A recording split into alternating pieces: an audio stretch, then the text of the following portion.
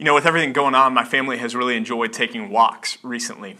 And we were out on one just the other day, and it was a little bit of a longer walk, and we took all of our kids with us, all 5 of them, and the little ones were in tow. I think we may have had a stroller for them, but the older kids, we said, hey, you guys can do this, walk with us. And on the way back home, as we were doing this loop, one of my older kids, I won't throw them under the bus, but one of them started to grumble a little bit and say, man, this is just a long walk. I don't think I can do this. I'm tired. I'm hungry. I'm thirsty. And I remembered I kind of looked back at this older child of mine and said, come on, you can do it. And I was trying to encourage him. And then he still was kind of saying, no, I don't think I can do it. Well, my daughter, she was keeping pace with me up at the front of the pack. And even she was skipping on this walk from time to time. So I slowly dropped back to this other older child that I have and put my arm around him. And I said, look, your sister is doing fine right now. She's outpacing you even in this. Look, she's skipping on this walk. Well, that was all he needed. That was all the motivation that he needed to say, okay, game on. So we round the corner and we're walking back up the hill towards our house. And the next thing I know is this child who had been grumbling and complaining about the walk was now sprinting past everybody else in the family to prove a point. And what was the point he wanted to prove? Well, if his sister could do it, he can do it. Then there's one of my other kids who's one of the middle of the 5. I guess there's not more than one middle. He's the middle of the 5, right? It's Luke. And Luke, when we go on walks, he likes to take his little Strider bike that he has. And he likes to ride on that. And that's a bike without pedals. And so he kind of pushes off. Well, he's fine on the downhills. But when we get to round the corner at the park and go back uphill, he starts to get pretty tired. He starts to get pretty weary. And he doesn't know that he can do it. And he needs me to hang back with him and to encourage him along the way and to say, hey, you know what? You can do it. Luke, keep going. You're almost there, buddy. You can make it. Look, the end is in sight. It's all right. You can do this. See, sometimes we need that encouragement. We need that trainer that's at the gym with us, that's pushing us to do one more rep, to go one more mile, to do a few more crunches. We need that voice in our life. We need that person even more so who's gone before us, who's done this ahead of us, who set the tone and set the example and gone before and said, look, this is possible to do what I'm asking you to do.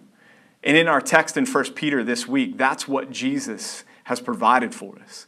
That's what Peter is showing for us. He's holding out the example of Christ to us after he spent so long calling us to suffer well, to suffer even unjustly, and not to kick against the goads with that, not to push back against that, but to make sure that we are even embracing that and following in the example that our Savior has set.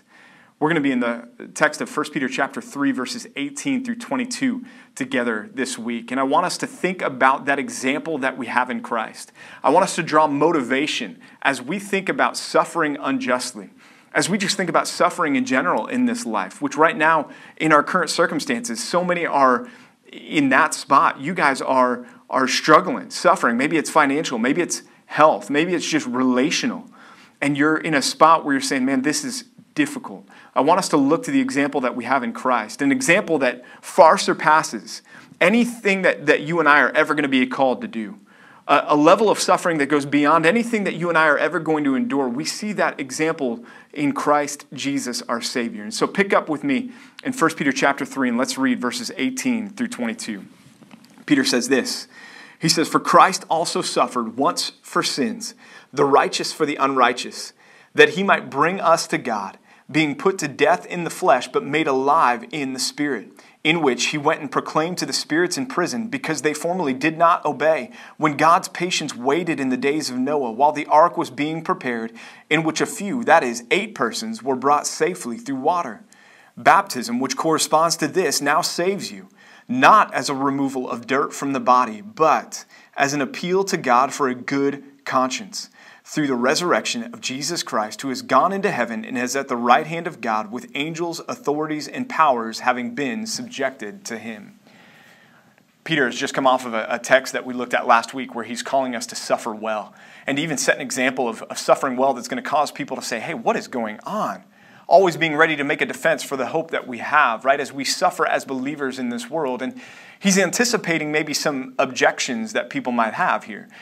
Objections where people might say, yeah, but Peter, you don't You don't know what I'm going through right now.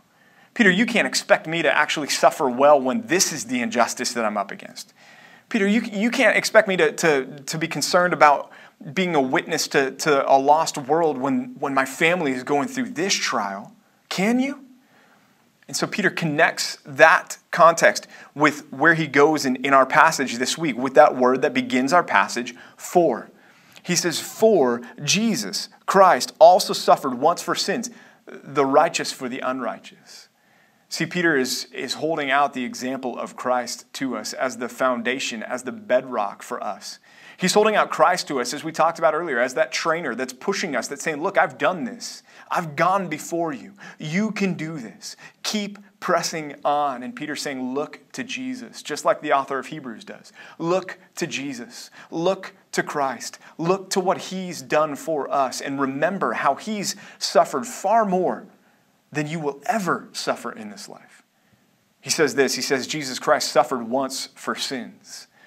We're right in the midst, on the heels of this week, the backside of celebrating Easter. Though it was far different this year than it's ever been before for us, we still took time and set aside to remember the death of Christ on Good Friday, even pondering the cross. And that's what Peter wants us to do in this opening part of this passage. He wants us to think about the death of Christ, to think about the cross. Jesus suffered once for sins. Suffered the physical pain of the cross, suffered the emotional pain of even being betrayed by one of his followers in Judas when he was in the garden. But more than all of those, he suffered under the pain that none of us as followers of Christ, praise God, will ever have to know. And that is, he suffered under the wrath of God poured out against sins. Not just sins in general, but our sins, your sins, my sins, laid on him on the cross. That led to the cry of dereliction from the cross when Jesus cried out, my God, why have you forsaken me? He suffered once for sins. And then he goes on and he says, the righteous for the unrighteous. See, Jesus didn't belong on that cross according to the laws of man or the law of God. He had done nothing deserving that death, as the testimony from the thief on the cross even bore. That Jesus was innocent, that Jesus was guiltless, that Jesus was sinless. 2 Corinthians 5:21 says that as well, that he became sin who knew no sin in order that we might become the righteousness of God.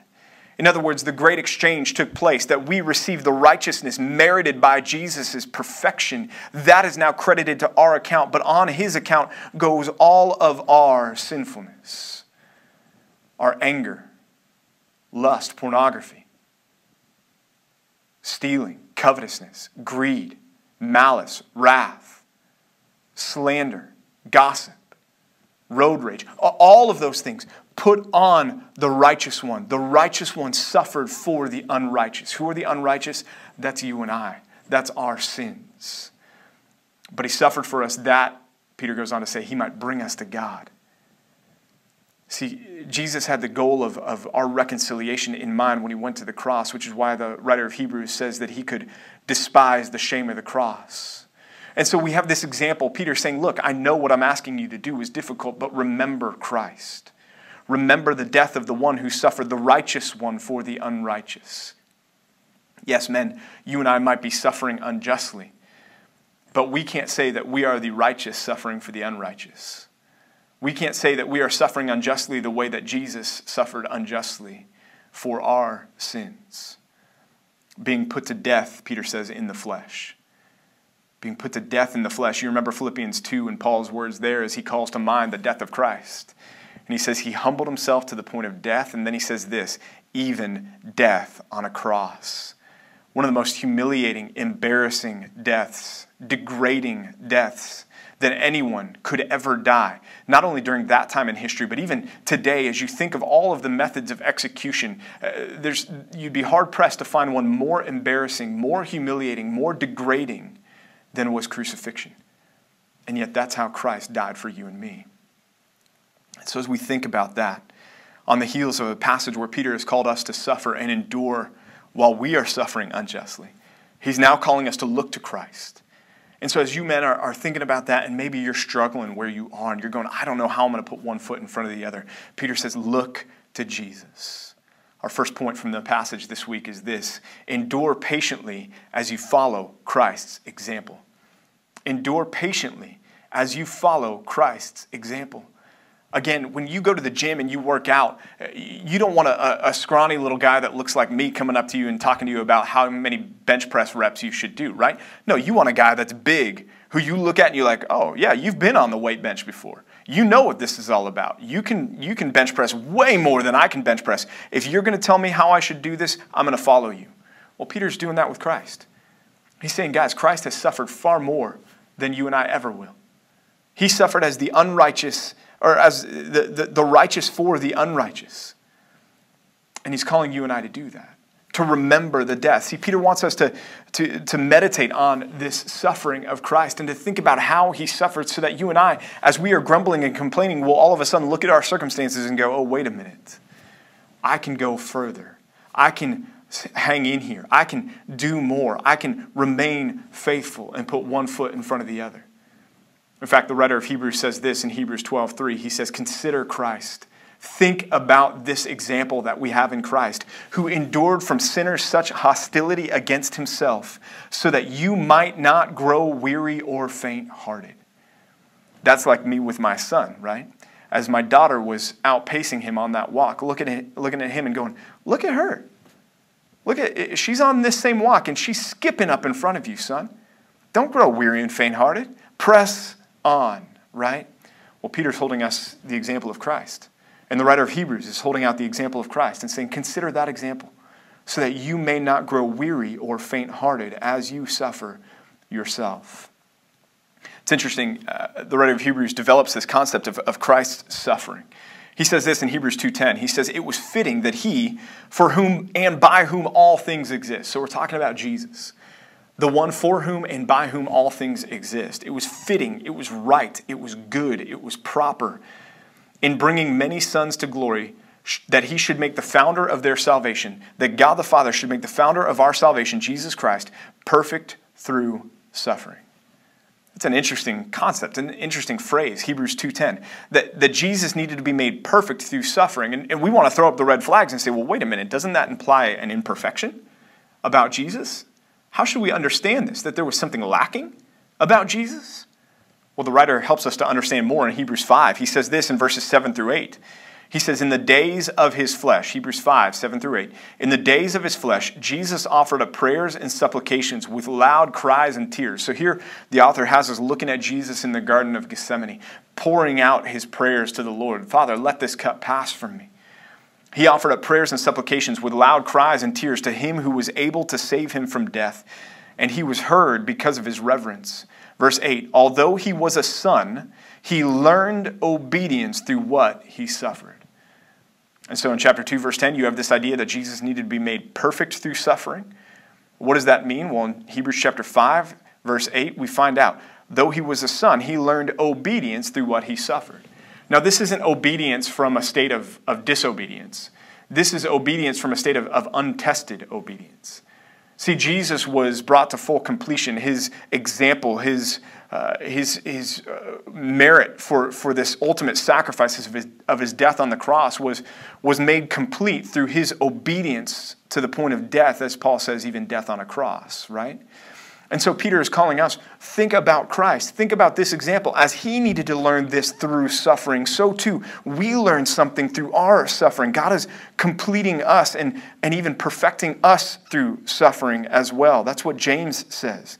James 1, 2 through 4. Count it all joy, my brothers, when you meet trials of various kinds, for you know that the testing of your faith produces steadfastness. And let steadfastness have its full effect, that you may be perfect and complete, that you might be, there's our word again, perfect and complete, lacking in nothing.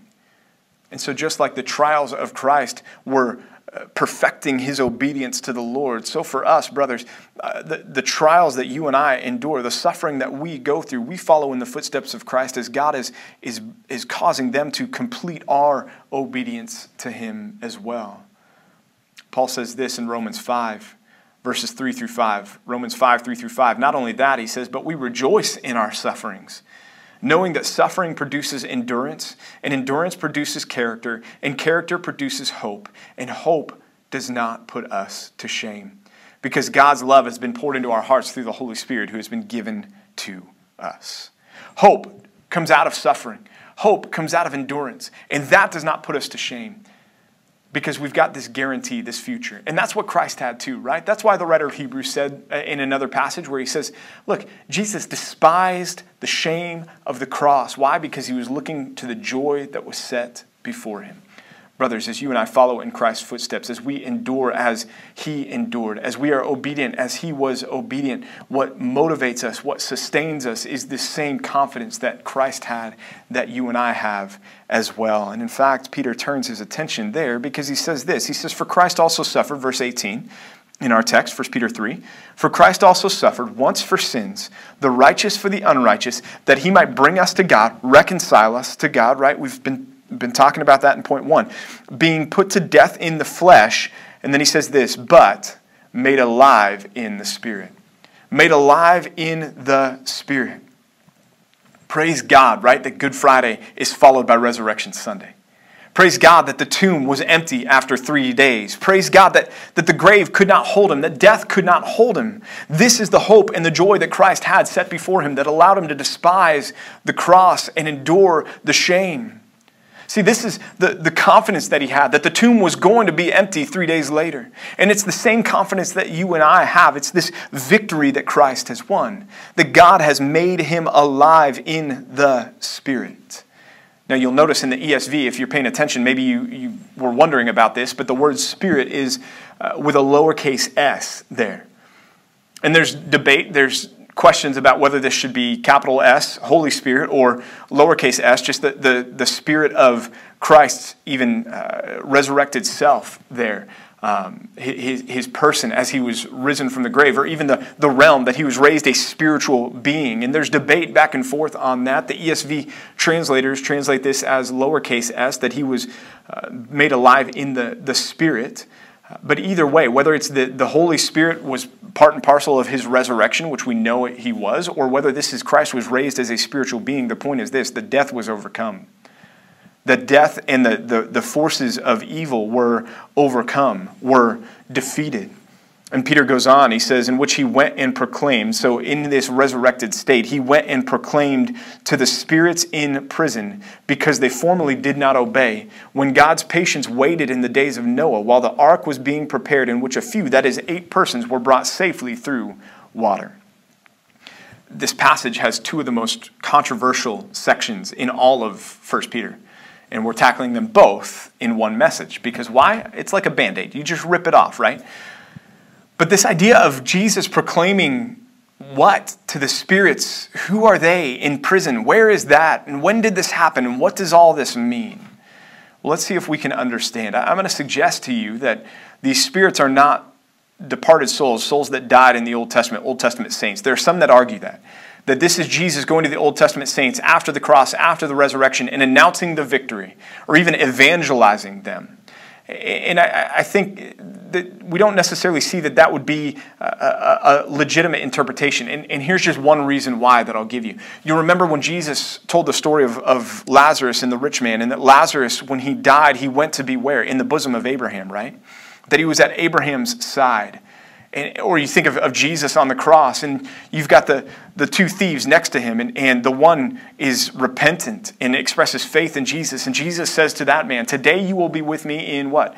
In paradise.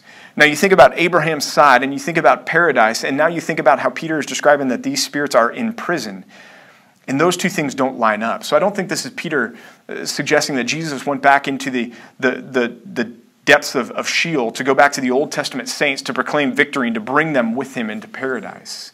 No, I don't think that's it at all. I think what Peter's saying here is that Jesus went and announced victory to the demonic forces. That this announcement, in fact, it's the Greek word kerusso, which means to proclaim.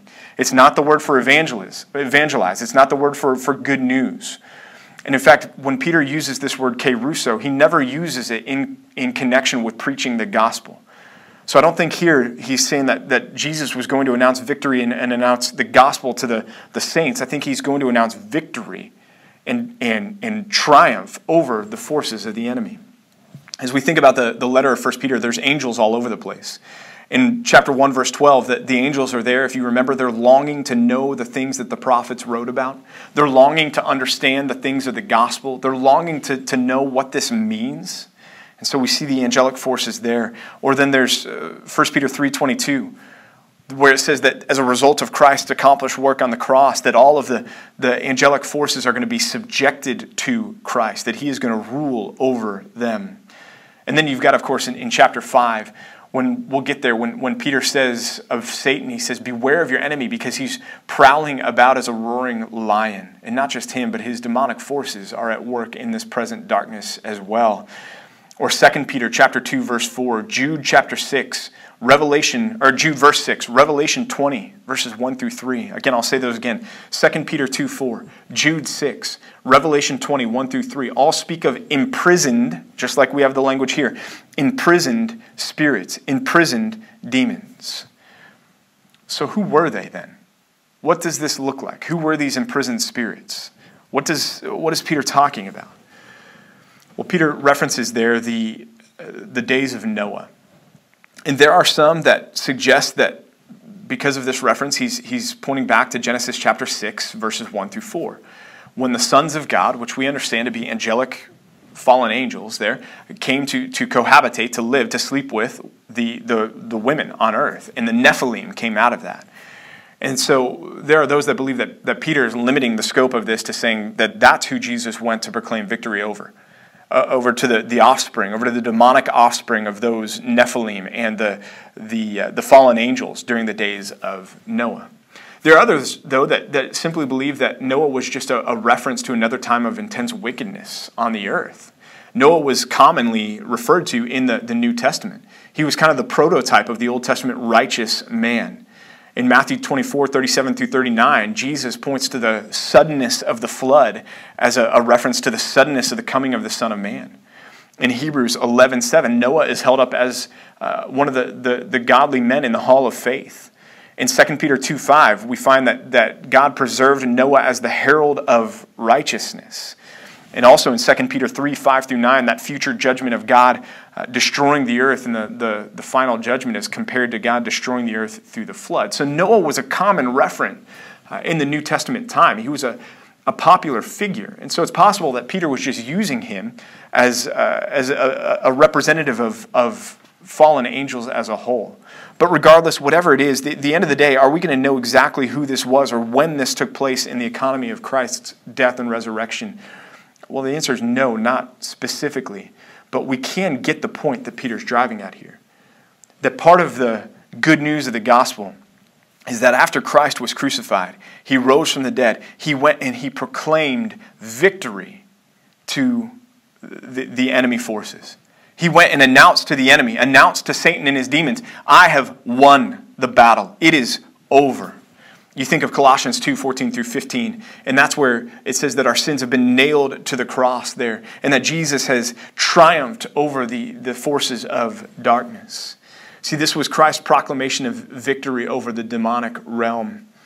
And so our unanswered questions may still remain, but we get the main point, and the main point is this. In fact, it's our second point here. It's this. Find courage in your Savior's victory over the enemy. Find courage in your Savior's victory over the enemy. Because remember the context here, right? We can get caught up in the details of talking about Noah and these imprisoned spirits and when did this happen? But the context is he was put to death in the flesh, made alive in the spirit, and he went and proclaimed what? Victory over the spirits who are in prison.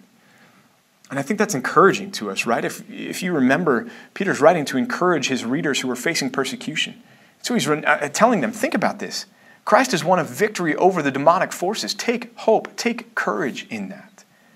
A lot of people have asked me about this current coronavirus, COVID-19 situation and said, it seems like Satan's having his heyday right now. And it may very well be that there's a lot of demonic activity going on right now. Or other people have brought up their problems with their marriages or the problems with their children or sickness and brokenness and said, hey, is this a possibility, a result of spiritual warfare? And the answer is, yeah, certainly it could be a result of spiritual warfare. Sometimes it's a result of God's discipline in our lives. Other times it's just a situation like Job faced, right? But certainly the demonic forces are active in this world. Paul even says, look, our battle is not against flesh and blood, but against the spiritual forces at work in this present age. But here's the hope that I want you to hold on to, that Peter wanted his readers to hold on to. And that is this: they're fighting a losing battle. Those demons, those enemy forces are fighting a losing battle. Colossians 2, here it is, 13 through 15. You were dead in your trespasses and in the uncircumcision of your flesh. But God made you alive together with Christ, having forgiven us all our trespasses by canceling the record of debt that stood against us with its legal demands. This he set aside, nailing it to the cross, and he disarmed the rulers and authorities and put them to open shame by triumphing over them. It's a picture of that Roman victory procession and parade where the conquered foes go before the victorious general and they're embarrassed and they're humiliated and they're ashamed and they are defeated. They no longer have their weapons, they've been disarmed. And now they're in a position of abject subjection to the conquering king. Men, Christ is that conquering king, and he has paraded the demonic forces in front of him. They have been defeated. So are they still active today? Yes, they are. But can they do anything to you to ultimately win the battle that matters? No. Why? Because that battle was won at the cross, when he was put to death in the flesh, but made alive in the spirit. So men, again, as you suffer, as you endure trials, as you endure difficulties in your life, and you are tempted to grow faint-hearted or weary, I would say to you what Peter says: look to Jesus. Look to Jesus, not only as the one who's gone before you, the righteous who suffered for the unrighteous, but also now look to him and remember the victory that he won for you. And find courage in that victory to face whatever is in front of you today. And know that you have the ultimate battle won. He goes on and says, not only has this victory been won, but we've been delivered from God's judgment, just like Noah and his family were delivered from the flood. He continues with this next section here. He's just talked about, let me back up and get a running start with the context. He's brought our minds back to the flood. When God went to Noah and said, Noah, build the ark. Noah built the ark. And as he was building the ark, he was mocked. He was, everything else. Why are you doing that? That's foolish, everything else. And only 8 people believed in the coming judgment, Noah and his family. And they get on the ark, and then God sends the flood. And the waters that were sent to destroy the earth, Noah and his family are delivered from those waters by the ark, right? They are spared from judgment. They are saved through water, as Peter puts it here. How? The ark, floating them on top of the water, became their source of salvation, of deliverance there. And now he goes from that and he comes and jumps into a New Testament phenomenon here in verse 21, and he says this: baptism, which corresponds to this, your deliverance, the deliverance of Noah, the salvation of Noah. Baptism, which corresponds to this, now saves you, not as a removal of dirt from the body, but as an appeal to God for a good conscience, through the resurrection of Jesus Christ, who's gone into heaven and is at the right hand of God, with angels, authorities, and powers having been subjected to him. When you're dealing with a document that's been breathed out by God, it's hard to argue with the way it's written, right? As much as I might wish to go back and say, hey, Peter, could you maybe word this one section just a little bit differently? I mean, Peter, it's been almost 2,000 years now. There have been a lot of people that have held on to those words, baptism now saves you. They've ignored the rest of the context that you're writing, but they've held on to those. It's caused a lot of problems in the church. Peter, do you think maybe... But see, when we're dealing with a document that's breathed out by God, we have to take it as it is and understand it as it was intended to be understood. And just as a quick Bible study methods basic foundation here, man, context is so important, right? We have to look at verse 21, and if we look at it without its context, the implication might appear to be that Peter's arguing that baptism is part of the salvation process. That if you're not baptized, you're not saved. And there have been those, and I've encountered them in my ministry in the past, who've wanted to argue for baptismal regeneration. In other words, that if you're not baptized, you're not saved. That in order to fully be saved, you also have to be baptized, not just to repent and believe. But when we look at the context, we see that Peter's actually arguing against that. In fact, as we continue on here, he says, baptism now saves you, but what's the next phrase right there in the text? He says, not as a removal of dirt from the body. In other words, Peter's saying, I'm not talking about physical baptism. I'm not talking about ceremonial cleansing. I'm not talking about you getting in a tank and getting dunked, right? Peter's saying, that's not the baptism that I have in mind. It's not a salvation that comes through a physical removal of dirt from the body. He says, but it comes through an appeal to God for a good conscience. An appeal to God for a good conscience. If you look back up in verse 15 of 1 Peter chapter 3, Peter says, but in your hearts honor Christ the Lord as holy, always being prepared to make a defense to anyone who asks you for a reason for the hope that is in you. Yet do it with gentleness and respect, having a good conscience. And now Peter says, when we are baptized, we are appealing to God for this good conscience. Where does that good conscience come from? Peter goes on to say this. He says, through the resurrection of Jesus Christ. And so if you've ever been with us here at Compass Bible Church and seen a baptism service, you understand that what we're talking about when we answer the question, does baptism save you? We all answer what, men? Answer, go ahead, right there. Which one, right? Because there's two baptisms that we need to address here. The first one, Peter's already set aside. I'm not talking about physical baptism. So baptism saves you, not as a removal of dirt from the body. Okay? It's not a physical thing. You don't need to be ceremonially cleansed through the physical act of baptism to be saved. But there's that second act of baptism. And it's actually the one that happens first, right? And that's when we are put into, as Pastor Mike always says, placed into, immersed, baptizo, immersed into Christ. That we are united with Christ. That's the baptism that saves us. Paul talks about this in Romans chapter 6, verses 3 through 4. He says, do you not know that all of us who have been, here's our word, baptized into Christ Jesus were baptized, there's the word again, into his death. We were buried, therefore, with him by baptism into death, in order that, just as Christ was raised from the dead by the glory of the Father, we too might walk in newness of life. So you see there, Paul is implying our baptism into his death implies our baptism into his resurrection. And so that's what Peter's driving at here. We appeal to God for a good conscience. God, I want to be righteous and innocent before you. How does that happen? How can I appeal to that level of conscience before God? Only through the death and resurrection of Jesus Christ. Only through being spiritually baptized into Christ, placed into Christ.